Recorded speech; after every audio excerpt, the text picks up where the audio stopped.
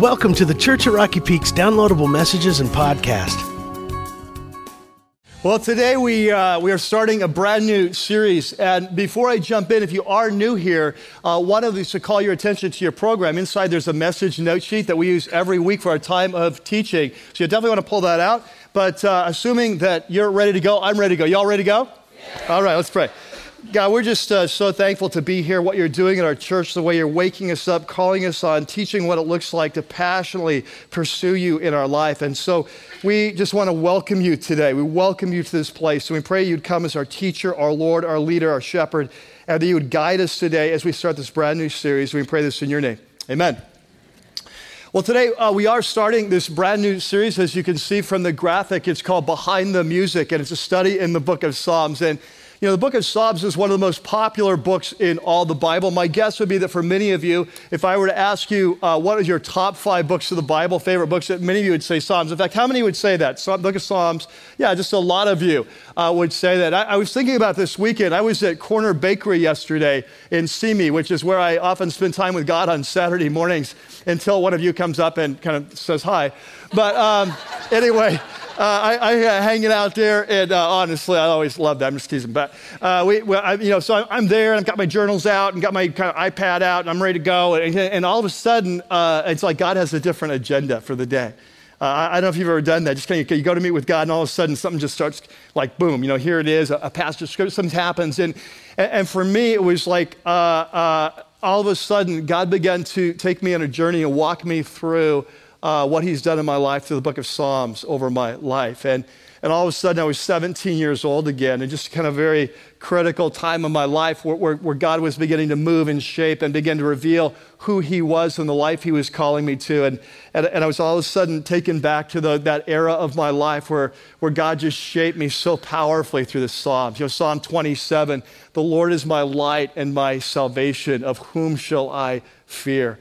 And he began to teach me that Mike, I know you've got a lot of enemies in your life. There's a lot of things you cannot control. There's a lot of things that you don't have the power to live or walk with me, but those are like your enemies. And so whom shall I fear? Like, I will be your strength and I will be your fortress. And so Psalm 18, I love you, O Lord. You're my strength, my fortress, my strong tower. And God began to reveal himself to me, who he was. And then I began to think of Psalm 25, and during those years, how God began to teach me the relationship that he calls us to as Christ followers has what I call two-way communication. It's not just we speak to God, but God speaks to us. And Psalm 25, where it says, who is the man who fears the Lord? He will confide in him. The secret of the Lord is with those who fear him. And so God began to reveal that he wanted to speak into my life.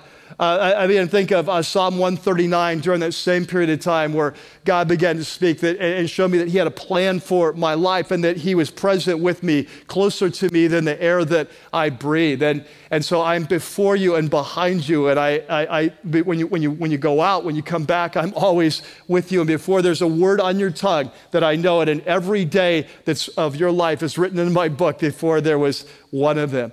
I began to think through, come back, how God has just so changed my life with him in terms of the relationship that he calls us to and how radically honest it is, and how the first step of a true relationship with God is learning to be radically honest, what we're thinking, what we're feeling, what we're experiencing. And the Psalms, how they were just like these incredible journals of these spiritual leaders who share the up times and the down times, their hopes, their fears, their dreams, their doubts, their anger, and how they modeled for me. This was the kind of relationship that God was calling me to. A relationship was real and honest and authentic and not fake and not superficial. And then I began to think through those times in my life where God used certain Psalms to speak into my life direction. I remember when Lynn and I were first dating, and I was so much in love with Lynn and so much hoping this is what God had for me and my life. And you just, you're in that, you're kind of grasping for it. You're trying to hold on to it. You're trying to make it happen. And God took me to Psalm 127, where it says, unless the Lord builds the house, they labor in vain that build it. And he began to teach me that, Mike, when I give a gift, you don't have to grab it from me. If this is from me, you just have to receive it, that it will always be there, that you don't have to make it happen. All of a sudden, I was 23 years old again. I was sitting by the edge of the river that runs through Knoxville, Tennessee. And I don't know what the name of the river is, but I was there. It was early morning. Lynn and I were married now. I was almost graduated from college. we were going to be coming out back to California in a few months, and I've been already matriculated at Fuller Seminary to get my next degree, my Master of Divinity degree, and to head towards ministry. And I'm sitting out there that morning by myself, just reading in Psalm 127. It says, "Children are a gift from the Lord, and blessed is the man whose quiver is full." And in that moment, God spoke, as he often does, and just boom, downloaded that I knew at that moment that I wasn't to go to seminary, that I was to start a family. And so that was his calling. And so I went home. I remember that day going home and telling Lynn, guess what? God spoke. We're supposed to start a family. And I remember what she said. Well, he's going to have to tell me too. And I remember 2 weeks later, her getting out of the shower and says, God spoke to me and I was in the shower, and we are to start a family. And so we came back to California as two young kids. And everyone said, what are you going to do with your life? What are you going to do? You're graduated now. I said, I don't know. We're going to start a family. And so God began to shape in my heart young that my family was more important than ministry, and that was a priority for our lives. And then I think through the years, and I just think through how God has called out to me so many times, met me at times. I think of Psalm 45, where he's just challenged me to strap on my sword and to go out and fight the king's battles, and to take on the king's enemies, and to lead the movement of Jesus where he's placed me. I think of so many times where in times of fear or times where odds were against me, I think of Psalm 122, where it says, as the mountains surround Jerusalem, so the Lord surrounds his people. And so time and time again in my life, God has taken me back to the Psalms to shape, to direct, to mold, to direct. Of course, and then there's the famous Psalms, right? Psalm 23, the Lord is my shepherd. I will not lack anything in my life. He will lead, he will guide, he will protect, he will provide. And so my life has been so shaped, and my guess is many of your lives say the same thing. That many times how God has taken you back to challenge, to protect, to encourage, to drive you through the Psalms. And I'm so excited as we enter into an 8-week series on the Psalms. And so one of the things that a lot of people don't know about the Psalms is that the Psalms were originally meant to be sung. That's why we're calling the series Behind the Music. That actually in the word psalm comes from a Greek word, psalmos, which means song. And so these were originally kind of works of art, carefully crafted works of art to be used to sing, especially in the worship service of Israel. And there are many different kinds of psalms. It's funny, when I was growing up and I would read the Psalms, I would kind of read them as if they were almost like you kind of picture David or whoever sitting under a hill with his sheep. And he's got nothing else to do, so he's kind of writing out this song and just kind of making it up as he goes. It's kind of what my daughters used to call, when they were growing up, shower songs. You know, the kind of songs you sing in the shower. You just kind of make them up as you go, kind of like Jewel or something like that. And so,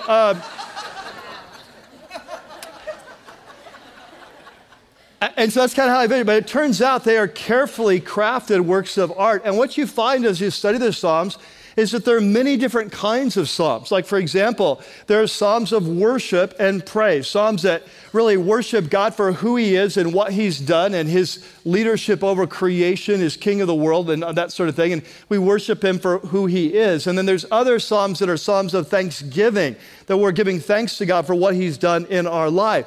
There are other psalms that are written during the hard times when God seems distant and far and he's not speaking. And we've probably all been there. And those are called songs of lament. And then there are psalms that are written for special occasions, the coronation of a king, a wedding feast, a pilgrimage to Jerusalem, the pilgrims would sing. And so there's all these different kinds of psalms, but one of the psalms that one of the categories, it's one of my favorite categories, are called wisdom psalms. And these psalms are much like the wisdom literature that we've been studying the last few months in the book of Proverbs. So in the Bible, you have what we call wisdom literature. And so Proverbs, Song of Solomon, Ecclesiastes, Job, and these are kind of literature that tells you this is the way life works, and this is how to live life to the fullest, and this is who God is and who you are, and how so they're called wisdom literature. And actually, it turns out there's a lot of psalms that are wisdom psalms. And so it's much like the book of Proverbs. There's a path to life, there's a path to death, so choose wisely. And so today, as we start off, we're going to start off today with Psalm number 1, which is kind of the entrance to all of the Psalms. It's like, think of it like a gateway, like a passageway into this whole room called Psalms. And the book of Psalms is actually, there's 150 Psalms. They're divided into 5 separate books or collections. But what's interesting is when the editors put the Psalms together in the final form that we have, they chose this Psalm to lead the way because this Psalm is all about the path to life, the path to death, and what it takes to experience the life God has for us. And so it's a perfect Psalm to enter into the book of Psalms, but it's also a perfect Psalm for us as a church because we step out of Proverbs, the path to life, the path to death. There's a kind of bridge on over to the book of Psalms, and we're going to talk about the path to life and death today and enter into this whole new journey we have over the next 8 months as we kind of look over the shoulders of these incredible spiritual leaders as they teach us what it looks like to live life the way it's meant to be lived, and as they come alongside and they get to show us what it looks like to have a passionate, life-changing, authentic relationship with God that changes our lives and the lives of those around us. And so if you have your Bibles, turn with me to Psalm chapter 1. And we will jump in. We're going to cover the verses, it's only 6 verses, and cover the passage. And then we're going to come back and we're going to talk about kind of the principles for our lives. So let's jump in. In verse 1, it says, "Blessed is the man." Now, let's stop there. For those of you who have been here at Rocky Peak for a little while, you know this. We talk about this, that in the Jewish culture of the Bible, that when they want to talk about the kind of life as it's meant to be lived, what we would call the path to fulfillment or kind of happiness in the truest sense of the word. So life as it's meant to be lived, they talk about it as the blessed life. It's life lived under the blessing of God. And so it starts off, the topic of this psalm is how do you live life the way it's meant to be lived? How are you successful in life? What's the path to life? How do you prosper in life? How do you live the life God has for you? And so it starts off and it says, "Blessed is the man who does a couple things."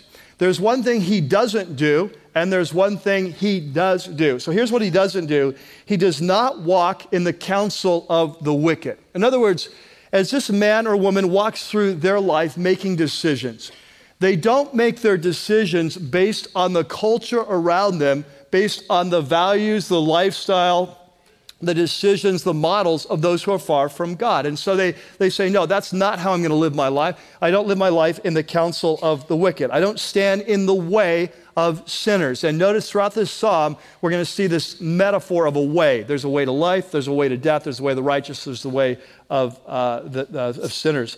And so we don't stand in the way of sinners. We don't sit in the seat of mockers.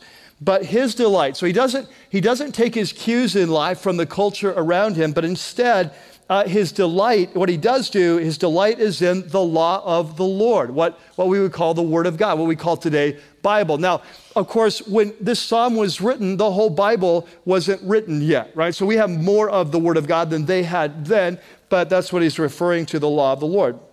And on his law, he meditates when? When does he meditate? Day and night. So in other words, that the mark of this blessed man is that he doesn't take his cues from the world around him, but he really presses into God and says, God, how am I supposed to live life? And then he presses into God's word and he takes it seriously and he studies it, he reflects on it, he meditates on it, he memorizes it because he wants to know the path to life. And let me just say this, quick little sidebar. Sometimes in Christian circles, we think the reason we're to kind of study the Word of God or to memorize the Word of God is that somehow it gives us kind of like spiritual brownie points, or somehow it's like, a verse a day keeps the devil away or something like that. Like we can check it off in the morning. Hey, I read my Bible. It will be a good day now. God will be with me. And that's not really it. The idea is that God has given us this roadmap to life. He's given us this book that tells us this is the way to life. And so the reason we read it is so we can follow directions and we kind of get to the place we want to go. And so he goes on and he says, verse 3, that this man then who turns away from the counsel of the world, but he turns to God and to his word for his direction, then he becomes like a tree. Now, this is a common metaphor in the Bible. You've often seen it. Often the Bible compares our life to a tree. We can be a tree that thrives or we can be a tree that withers. We can be a tree that bears good fruit. We can be a tree that bears bad fruit. And so he says, this man, because he turns away from this counsel of the wicked, and because he turns to God and follows his advice, he says he is a tree that thrives. He's planted like a tree planted by streams of water, who yields its fruit in season, very productive life, and whose leaf doesn't wither. I mean, even during the drought times, he's doing fine because his roots go deep into this riverbed. And whatever he does, what does it say? Whatever he does, prospers. And so I want you to catch this. We'll come back to this today, but this is a psalm that is telling you how to prosper. This is a psalm that's telling you how to live the blessed life. And I want you to catch this. As God's children, as men and women who've come into a relationship with God through the death and resurrection of Jesus Christ, that God loves us passionately. And he wants us to be successful. And so the reason he's given us his word is because he wants us to be successful. It's going to lead to the path of life. And so then he says next, in verse 4, he says, okay, so that's the righteous man, right? That's the guy who's listening to God. What about the other side? What about the wicked man? What about the man who kind of does listen to the counsel of the wicked, who does stand in the way of sinners, who does sit in the seat of mockers? What happens to his life? He's not like a tree. What's he like? Well, he says, not so the wicked. They are like the chaff that the wind blows away. And so, in ancient times, they would raise the grain, and then they would beat the grain, thresh the grain to separate the kernel from the husk around. And then they take it out into an open field or a hilltop. And they throw it up in the air where the wind is blowing, and the wind catches the chaff that's worthless and blows it away, so the grain that's valuable falls. And so he says, this is like the wicked, like when they get through their life is really empty. It's vain. It's blown away by the winds of life. There's no value there. And he says then at the end of time, at the final judgment, in verse 5, therefore the wicked will not stand in the judgment, nor sinners in the assembly of the righteous. For the Lord, and remember in the Hebrew, whenever in our Old Testament, whenever we have the word Lord capitalized all the way across, what does that mean? Yahweh. Yeah, it's a personal name. So if you're reading in the Hebrew Bible, it says for Yahweh. It doesn't say the Lord. It says Yahweh, the personal name of God. And so he says for Yahweh watches over the way of the righteous. The reason life goes well is because God is over them, leading, guiding, protecting, providing. In fact, in the Hebrew, it doesn't actually say the Lord watches over. What it literally says is the Lord knows. The Lord knows the way of the righteous. And so in Hebrew, that word is a very rich word. It can speak of a very intimate knowledge. Like often when a man sleeps with a woman, it says that that man knew his wife, right? So it's a very intimate kind of knowledge. And so he says the Lord knows the way of the righteous. So think of Jesus in the New Testament, where Jesus says when we come into a new relationship with God through Jesus, that God becomes our Father. And remember what he says in Matthew 6, and so when you pray, you don't have to go on and on because your Father knows what you are going to say before you say it. Remember that? And then later on that passage, he says, and don't worry about your life, what you will put on, what you'll eat, what you wear, for your Father knows what you need. And he says the Father knows how many hairs are on your head. And so this is what he's saying here, is that when we're pursuing God and in relationship with him, that he is intimately aware of the details of our life, and he's watching over in that sense. He says, but on the other hand, the way, and notice this metaphor, the way of the wicked will perish. And so there's the way of the righteous, there's the way of the wicked. And he says the key to our success in life is not to take our cues from the culture around us, from their values, from their lifestyle, from their modeling, from their decision making, but take your cues from the Word. Okay? So that's the passage. We're all there? We got it? So pretty straightforward. Now here's what we want to do. In the time that we have left, what I want to do is unpack this. I want to kind of highlight the one key principle that flows out of this psalm that we really need to nail down. And then secondly, we want to come back and get really practical and talk about our lives. How are we doing in light of that principle? So there in your note sheet is a section called the first psalm, the path to life. And let's just lay it out, very straightforward. It goes like this, that the law of the Lord, turn your page. The law of the Lord is our map to life. Okay, that's the big picture principle, that if life is a journey, right? If life is a journey, that the law of the Lord is our map. It's our map to life. And so you see this, for example, in verse 1. Blessed is the man who doesn't walk in the counsel of the wicked. Skip down to verse 2. But his delight is in the law of the Lord. And day and night he meditates. And so what I want you to catch here, one of the things this psalm assumes is God is for us and not against us. Okay, well, this psalm assumes that. It's built on the foundation. God is for us. He's not against us. And we've already talked about this, that God is passionate about you. If you've come into a relationship with Jesus Christ and you've come into a relationship with God as your Father through the death and the resurrection of Jesus, that God is now over your life. He's passionate about you and he loves you deeply and he wants you to succeed. And so he's given us, he says, this journey of life, he's given us a map. And he says, this is the path to life. So follow this. I love you. I want you to be successful. I want you to prosper. So here is the map. Now, notice what he calls it in this verse. It's called the law of the Lord. And I want to talk about that phrase for just a minute. Because in the Hebrew, like I said, it doesn't really say law of the Lord. It's not a bad translation. But what it actually says, it's the Torah of Yahweh. It's the Torah of Yahweh. Now, does that word Torah, does that sound familiar? Yeah, what does it sound like? Like Torah, right? That's how we'd say it in English, Torah. And if you come from a Jewish background or you have a Jewish friend or you've seen a Jewish movie or something like that, you know this, like Fiddler on the Roof, something like that, that the Old Testament in Jewish circles is called what? It's called the Torah, especially the first 5 books, the laws of Moses, the Torah, okay?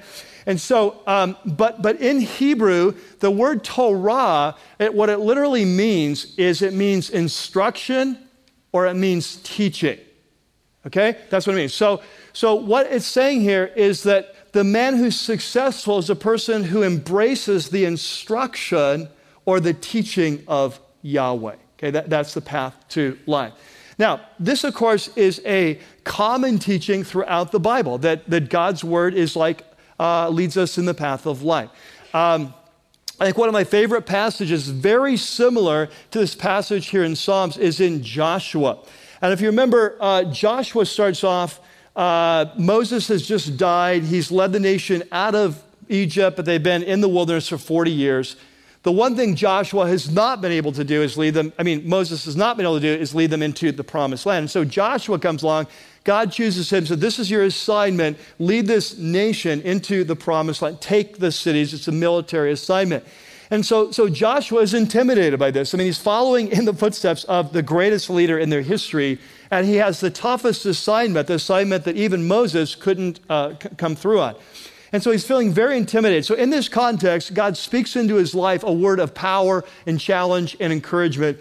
And there in your note sheet, we have it. It's Joshua 1, verse 6 to 9. And so here's what he says. He says, be strong and courageous because you will lead this people to inherit the land. You're going to be successful. I'm with you. You will succeed.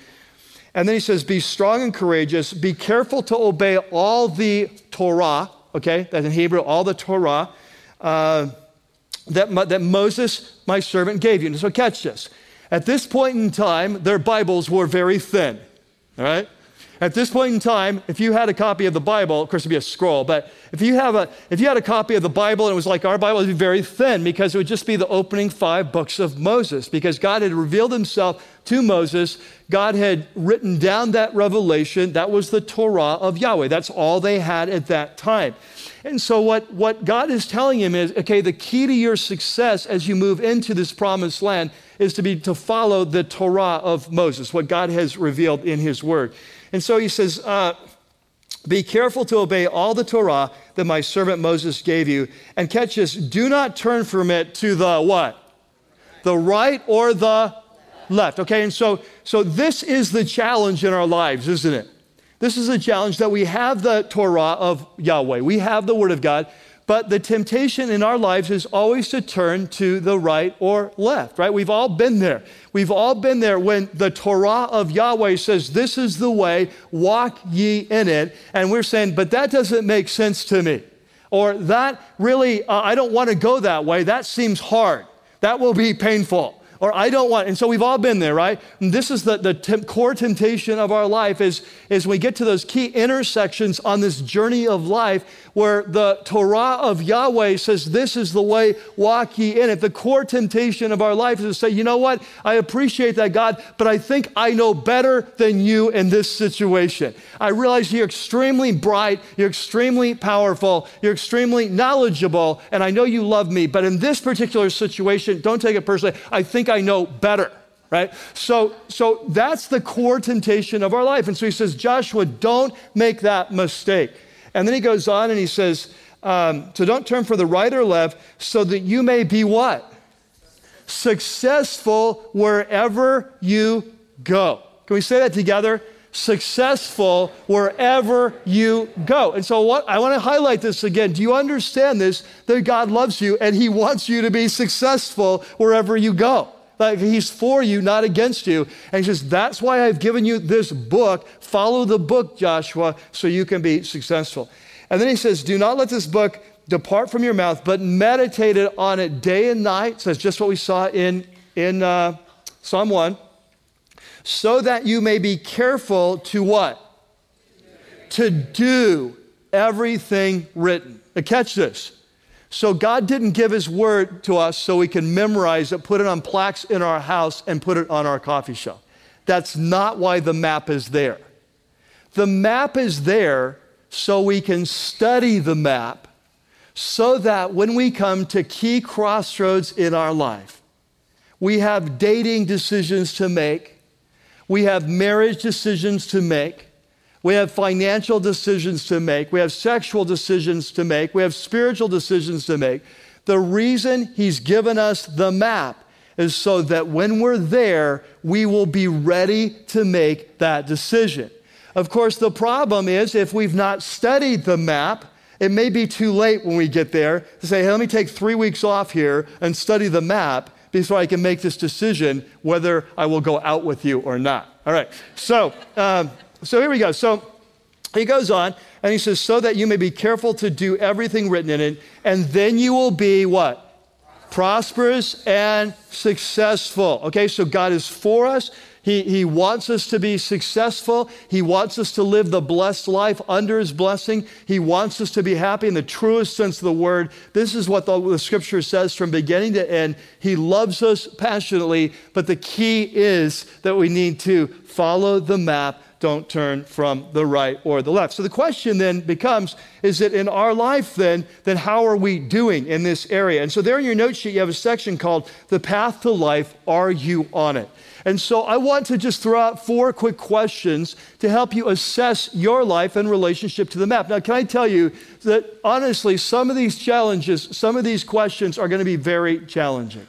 And I can almost guarantee you, because I've gone through 2 services, that some of you are going to leave very convicted, right? It's going to be, today is going to be a hard word for many of you, but it's a very good word. It's a hard word, but it's a good word because it really is the path to life. And so I'm going to press you some today. I'm going to come on strong today. I'm warning you of that. But it's because I love you and I'm passionate about where we're going as a church and where we're going in your life, right? Because we are called to this high life, right? We are called to an amazing life. And I don't want any of us to miss it because we're not clear or I'm not clear on the way there. All right, so here we go. Number 1, the first question is, what is the word to you? Now, this is sort of a foundational question, but let me explain what I mean. It's very clear in this psalm what the word is to this psalm writer, right? To him, it is the Torah of Yahweh.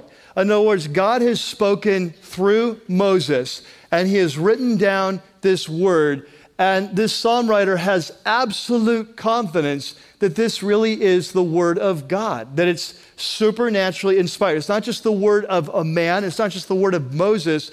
It's the word of God through Moses. And so this word can be trusted. It is the word of the Lord, right? And it has absolute authority in our life. And so the psalmist is clear. Now, of course, this is kind of the Bible's view of itself all the way through.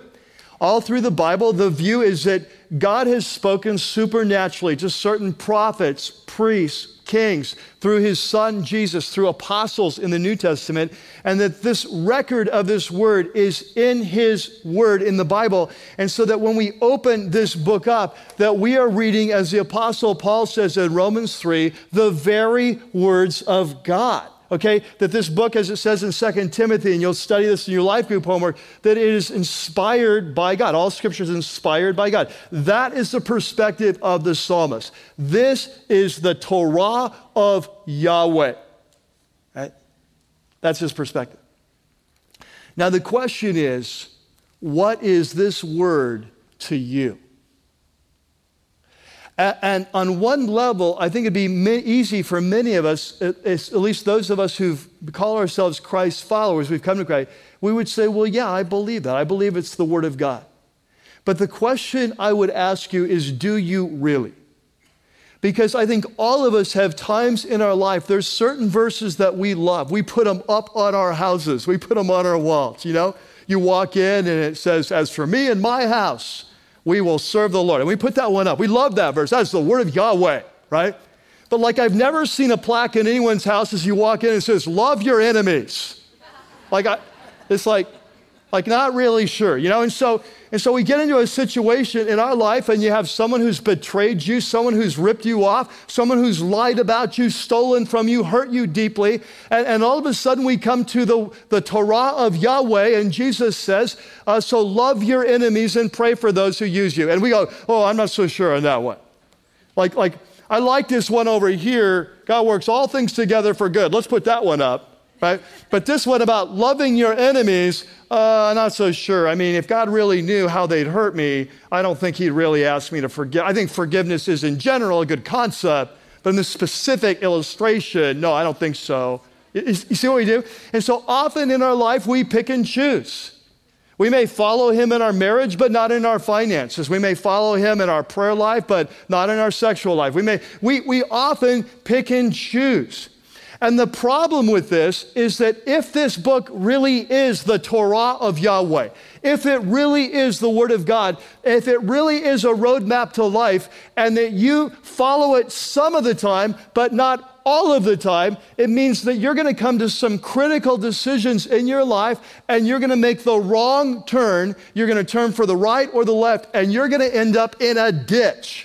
Right? Or you may end up with your life totaled, not because there's certain parts that you believe, but there's certain parts you didn't really believe, you didn't take it. And so as we start, the first question is, what is this word to you? Is it the Torah of Yahweh, or do you feel like some of it is the Torah of Yahweh, but some of it, well, it doesn't really apply today, doesn't really fit in my life, it's too hard, it doesn't make sense, I think I know better, and so I will listen to this part, but I will not listen to that part.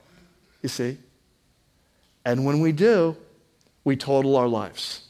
We get off the path. We think, I can do a little off-roading here, put it in four-wheel drive. I've got a shorter distance between the routes. And all of a sudden, we flip the car of our life, and our life is in pain. Why? Because there was the word of Yahweh, and it was the word of Yahweh about parenting. It was the word of Yahweh about marriage or finances or sexuality or choices or forgiveness, and we ignored that word of Yahweh. And then all of a sudden, we're not on the path of the blessed life. We're on the path of the wicked in that area, you see? Okay, number two. The second question is, how is your hunger for the word? Now, this is going to challenge some of you. It's going to challenge some of you, and just remember that I love you, all right? So don't forget that. No matter what happens from this point on, no matter what happens, I love you dearly, and I only want God's best for your life. So here we go. Roll up the sleeves. How hungry are you for God's word? And so one of the things we learn in this psalm is that one of the marks of the man or woman who is truly on the path to life, one of the marks is that they are passionate about God's word. They have delight in God's word. And so you see this in verse 2, where it says, his delight is in the law of the Lord, and on his law he meditates day or night. So notice what it says. It doesn't say that his duty is the law of the Lord. Now, there's a lot of things in life we do that are good for us that we hate doing, right? Like, for example, I work out, and I hate it. And when people hear that I work out, they say, oh, do you really enjoy that? I assume that if I do it regularly, I enjoy it. It's like, no, I hate it.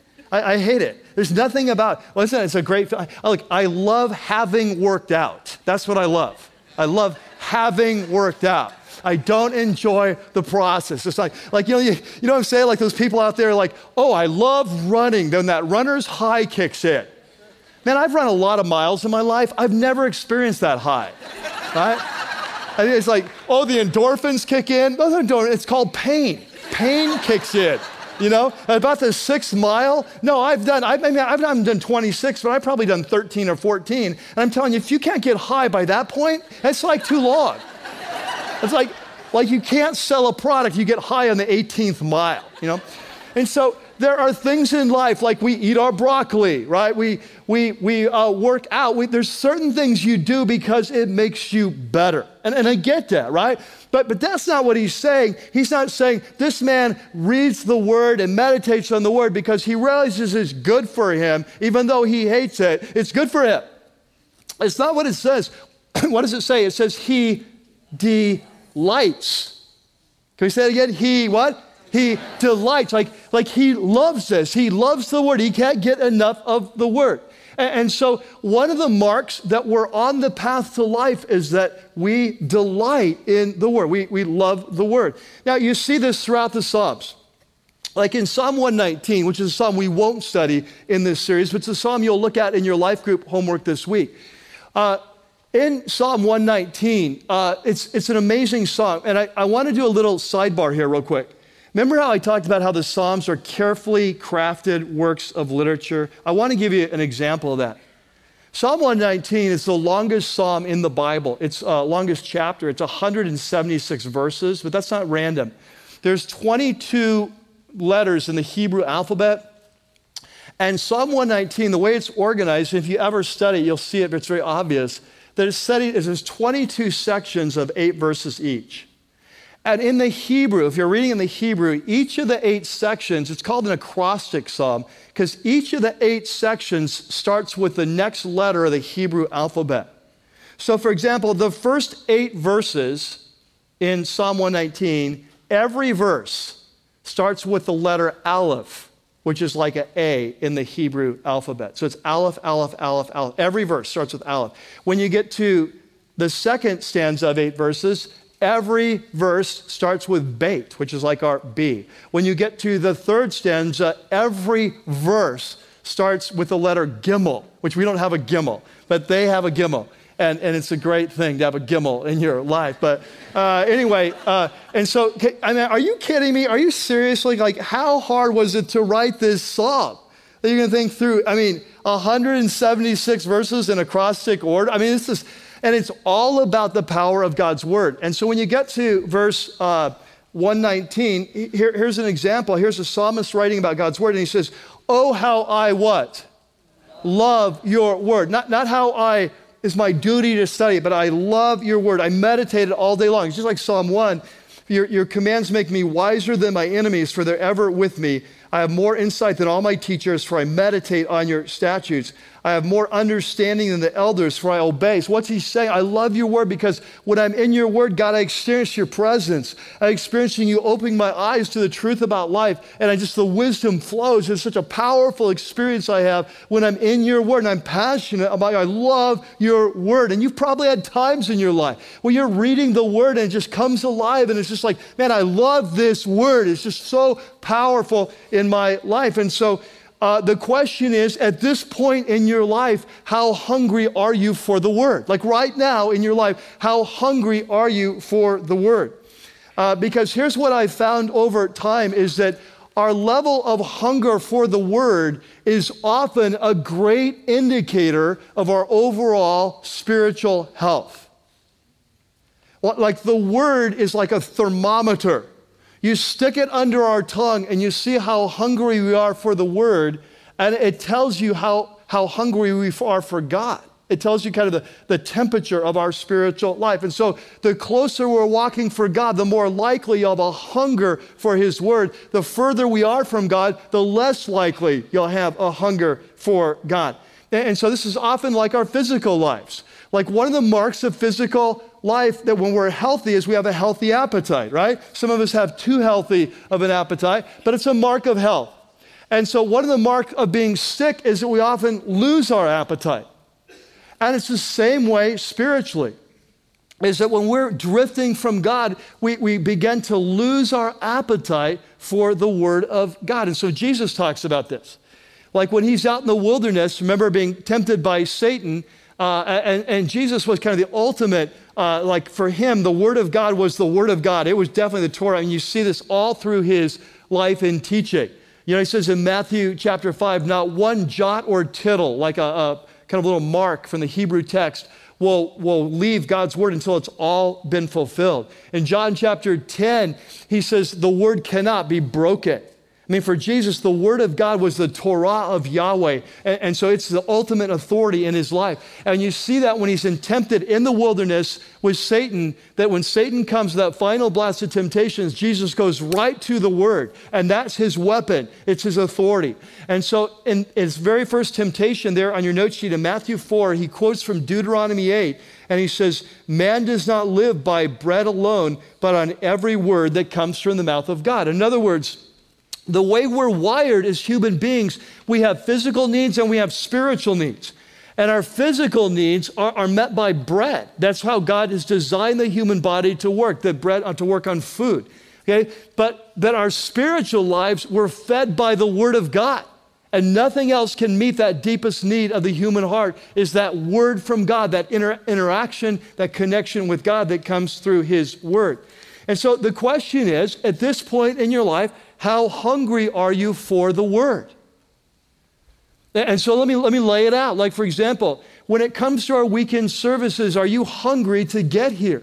Like, and when you come, do you have your Bibles or your iPads or your phones or whatever you're reading the word? And when it comes time for the teaching, are you coming with expectation that you want to hear from God and you expect to hear from God, and you got your pen out, and you got your note sheet out, unless you're not a note taker and then you're off the hook, but and you're ready to go, and you're ready to learn. And God meets you here on the weekend on a regular basis. That's the way it should be. And if it's not happening, then why isn't it happening? Right? And in our own life, like when you go to your life group, are you going with expectancy? And are you doing your homework ahead of time so you have something to share in this spiritual potluck that we're doing every week? And you coming, and are you learning from one another? Are you hungry? And in your time alone with God, do you have time every week that's alone time with God where you're in his word and you're hearing his voice? Is there a hunger in your life for God? Is there a hunger to hear him speak into your life, and do you hear his voice through your word? Or would you say, Mike, if I'm honest, that's not the case. I'm hungry for everything else in my life, but I'm not hungry for God, and I'm not hungry for his word. I'm hungry for entertainment, and I'm hungry for music, and I'm hungry for other books and magazines, and I'm hungry for the NFL, and I'm hungry for video games, and I'm hungry for shopping, and I'm hungry for all these things. I'm so hungry, but these other hungers are squeezed out. Like I'm not really hungry for the word. And so here's what I'd say. I'd say if that's the case in your life, something is wrong. Something is wrong, because as a follower of Jesus, you were designed to live on the Word of God. And can I tell you something, that none of these other hungers in our life can ever satisfy the deepest hunger of our life. And we will always go hungry. And can I tell you this, that God loves you, and he's designed you for success, and he's designed you to prosper you, and he wants to bless you, but that is going to come through his word. You are created for something more. If you are living to where the deepest hungers of your life are just for the things of this life, can I tell you something? You are living life on a physical level and not a spiritual level. And God has so much more for you. You were created for something great. And that greatness comes when God speaks into your life. And that's what it's about. And that's why Jesus died. And that's what he's created you for. And that's what it's all about. And if that's not happening, I want to say something is wrong. Something is wrong. You are living life at the wrong level, and God has something more for you. Let me take it one step further. One of the things we learn in the Word is that God speaks when we're ready to listen. And what I find is that if there was a time in your life when the Word was alive to you and it was powerful and you were hungry to grow and learn, or maybe you've never really experienced it, you've kind of wanted that but never experienced it, that often the reason why it's no longer that way is because at some point along the way, God spoke and you chose not to listen. That God said, this is not the way for your life. You're off the path, change direction, and you said, I don't want to hear that. And you stuck your fingers in your ears and you turned away and said, I don't want to hear what you have to say. And guess what? He stopped speaking that day. Because God only speaks to those who are willing to listen. And here's what I found. When we get down on our knees and we come before God and say, God, I want to be hungry for you. I want to know you. I want to pursue you. I want to live for something that really matters. I want you to fill my life. I want you to watch over my way. I want you to speak and lead and guide and provide. I want to come alive. I want to live for life that really matters. When that point comes and we are willing to follow and we are willing to listen, God begins to speak again. And his word begins to come alive. And you will come in here and you will be one of those people that you'll be saying, I feel like every week the message is for me. You'll be one of those people. And you'll be one of those people that when you come to Life Group, you're excited to come because you have something to share. God showed you in your word. And you'll be one of those people that you're listening to a song on the radio and God speaks through that song in your heart. You'll be one of those people that a friend shares a book with you and it transforms your life. You'll be one of those people because God loves you and he wants to prosper you and he wants you successful, but he is just waiting until you're ready to listen. Does that make sense? Hey, church, can I say something? God has called us to something amazing. He has died to give us life. And he is waiting for us to be ready to follow. And when a man or woman gets serious with Jesus, then what happens is what happens with the Apostle Peter when all the crowds were leaving on the Bread of Life sermon day. And Jesus said, well, you leave too. He said, where else will we go? You have the words of eternal life. And so what Jesus says then later in John 17, is he says that I have come that they might have life. And he says, this is life, that they may know you, the one true God, and Jesus Christ, who you've sent. And then later in that passage, he says, Father, would you sanctify my men by the truth? And he says, your word is truth, you see? And so it's through the word that God meets us. It's through the word he shapes us. It's through the word he transforms us. And if there's not a hunger for the word in our life, it shows us by definition, we are not on the path to life. Something is wrong. And so we need to come back and we need to humble ourselves and we need to go before him and ask him to fill our life with a passion for him again, because it's something you can't create and I can't create. No human being can create a love for God. It's a supernatural thing that only the Holy Spirit can do, but he does it in those who are hungry for it and ask him for it. Okay? And so that's number 2. Now here's the third question then. The third question is, are you actively pursuing the word? And so we see this in verse 2 of Psalm, and we saw it also in Joshua, that this person who's on the road to life, that his delight is in the law of the Lord. And he meditates, what's it say? He meditates what? Day and night. Notice he's taking this seriously. And we learned about this, that this is not just going to be spiritual or check off his box for the day. I did my little spiritual thing for the day, now God will be with me. But he's doing this because he really wants to walk the path of life. And so he understands God's given us a map, and I need to learn this map so that when I come to critical intersections in my life, in my marriage, in my business, in my relationship with my kids, and dating, whatever the thing is, that I'll be ready because I've studied the map. You know, Lynn and I were in Washington, D.C. a couple weeks ago, and we were there for that conference on the poor with World Vision. And it was a great trip, and So we flew out there. I knew I was going to have a little extra time. We flew out right after church on Sunday, left from LAX about 3 o'clock, and then we're going to go through Dallas. So we're going to get in late at night there. The plane was delayed. We actually got in at 4 in the morning in D.C. And so I knew that I'd have a few hours because that conference didn't really start until 6 o'clock Monday night. And so we'd have a few hours to explore. So we got in at 4 o'clock in the morning. And so we went to sleep. And so I woke up at 10 and Lynn was still sleeping. And I knew she wouldn't wake up until either Jesus came back or until I came back. Right, Lynn? I love you. And so I knew I had some time to play and explore. And so fortunately, before I left, I'd ordered from Amazon a couple maps, a map of Washington, D.C., a map of the subway system. And on the way there on the plane, I'd actually pulled those out, and I'd studied that because I knew that I'd have very limited time in D.C. I hadn't been there in years. I had limited time. I wanted to get oriented. I wanted to make the most of my time. And so, man, I got up, then threw my clothes on. I'm out the door. I'm heading down 7 or 8 blocks from the closest subway station. I'm jumping on the subway, get this subway, transfer here, transfer there. Love subways. Feels like you're in Europe. And so just...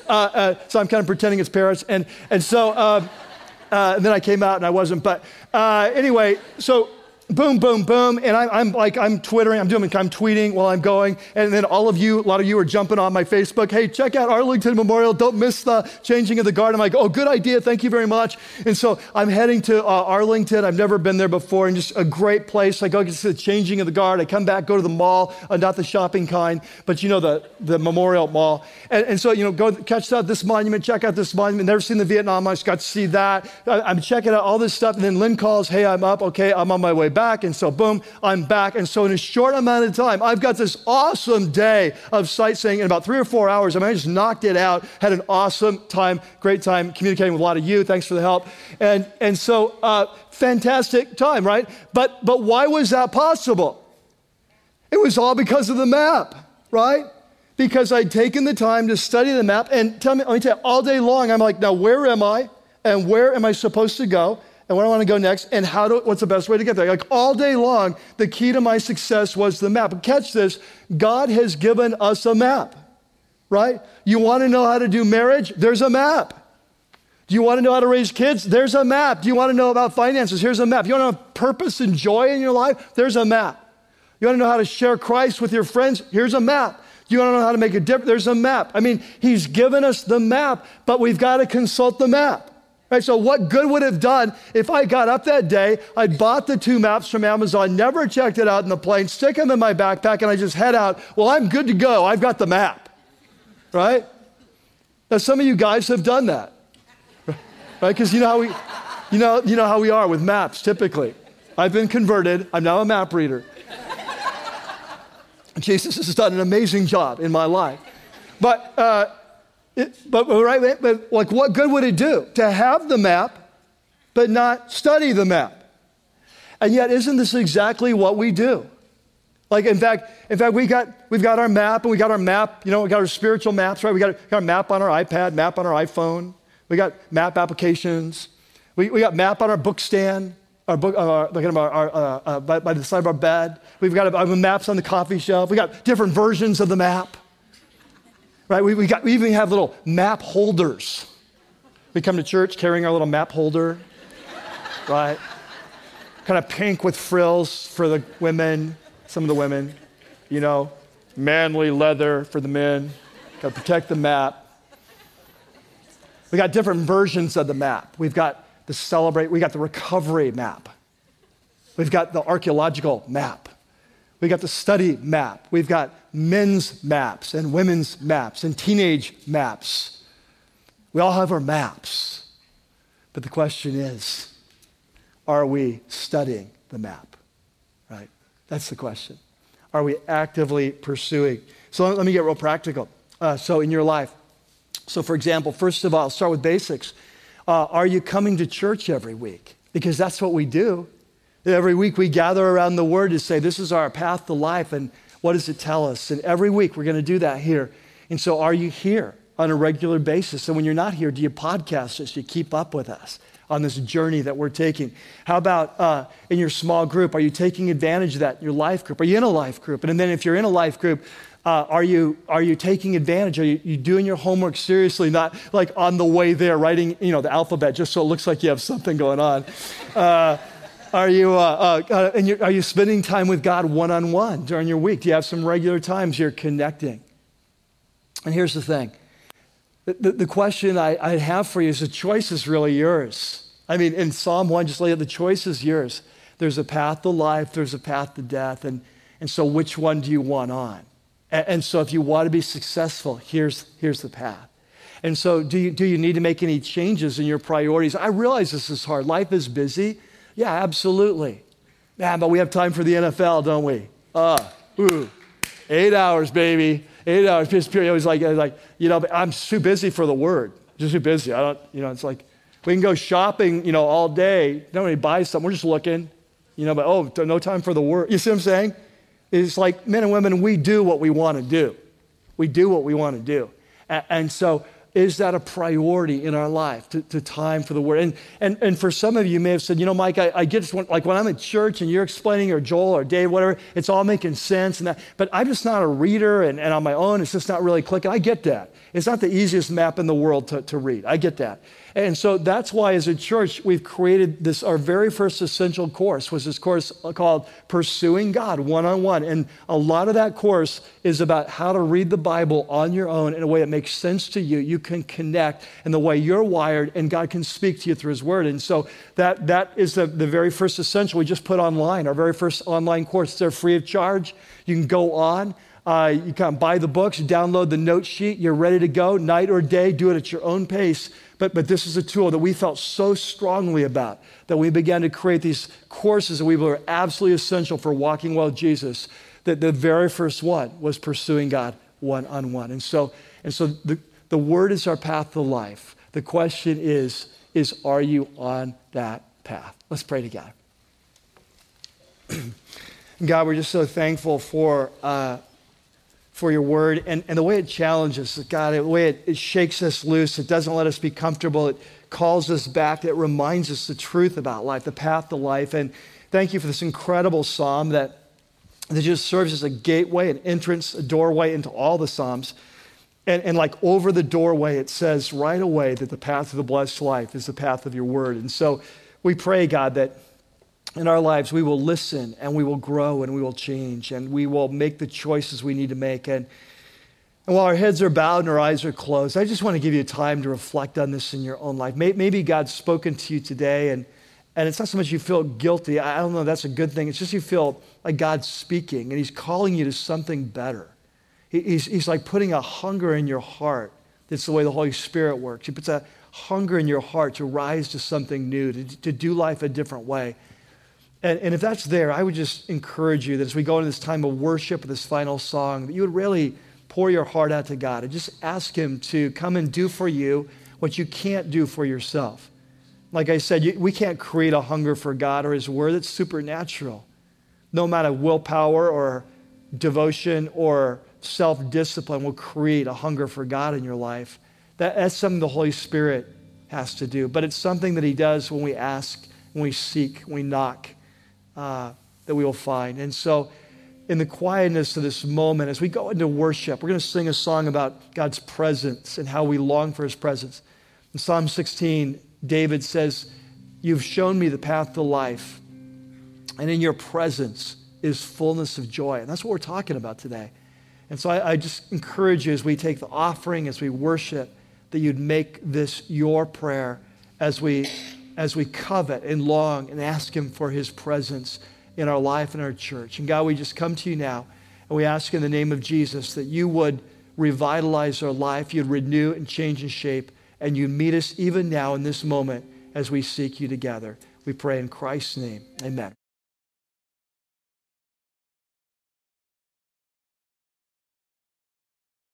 And God, the words of that song are so powerful. That it's possible to be alive physically, to not really be living, to satisfy the hungers of our life, but not the deepest hungers of our soul. And God, we know that when you speak, when you show up, when you reveal yourself, when you move in our life, God, that there is nothing like that. It's just absolutely nothing like it. There's something deeper, there's something stronger, there's something richer. That it satisfies the hunger of our life in the way that nothing on this earth can. And so, God, we thank you for all the gifts in our life. We thank you for our daily bread, and we thank you for our sports and our friends and our jobs and all the things that make this life what it is. We're so grateful for the way you blessed us, and yet, God, we recognize that there is something more, that without that more, that our lives do not have meaning. And so, God, we thank you for your word, your presence. We covet it. We covet as a church, God. We say with Moses, if you don't go forward with us without your presence, we don't want to go. And we don't want to go as a church. We don't want to go as individuals. We want to be your men and your women. We want to be those people that you are watching over our lives, speaking, leading, guiding, shaping, empowering, using us to change this world. And so, God, we pray as we start this new series that you would just speak over our lives, your word, the power, your word that causes the dead to rise, and your word that caused the creation to spring into being. We pray you'd speak that word in our life. And you'd say to us, awake, sleeper, rise from the dead, that Christ may shine on you. And so, God, that's our hunger and that's our desire. We pray that you'd hear the prayers of our heart. You would hear the confession of the times that we've neglected. We've allowed other things to go before. You'd hear those confessions, and then, God, you would respond to us now richly and deeply.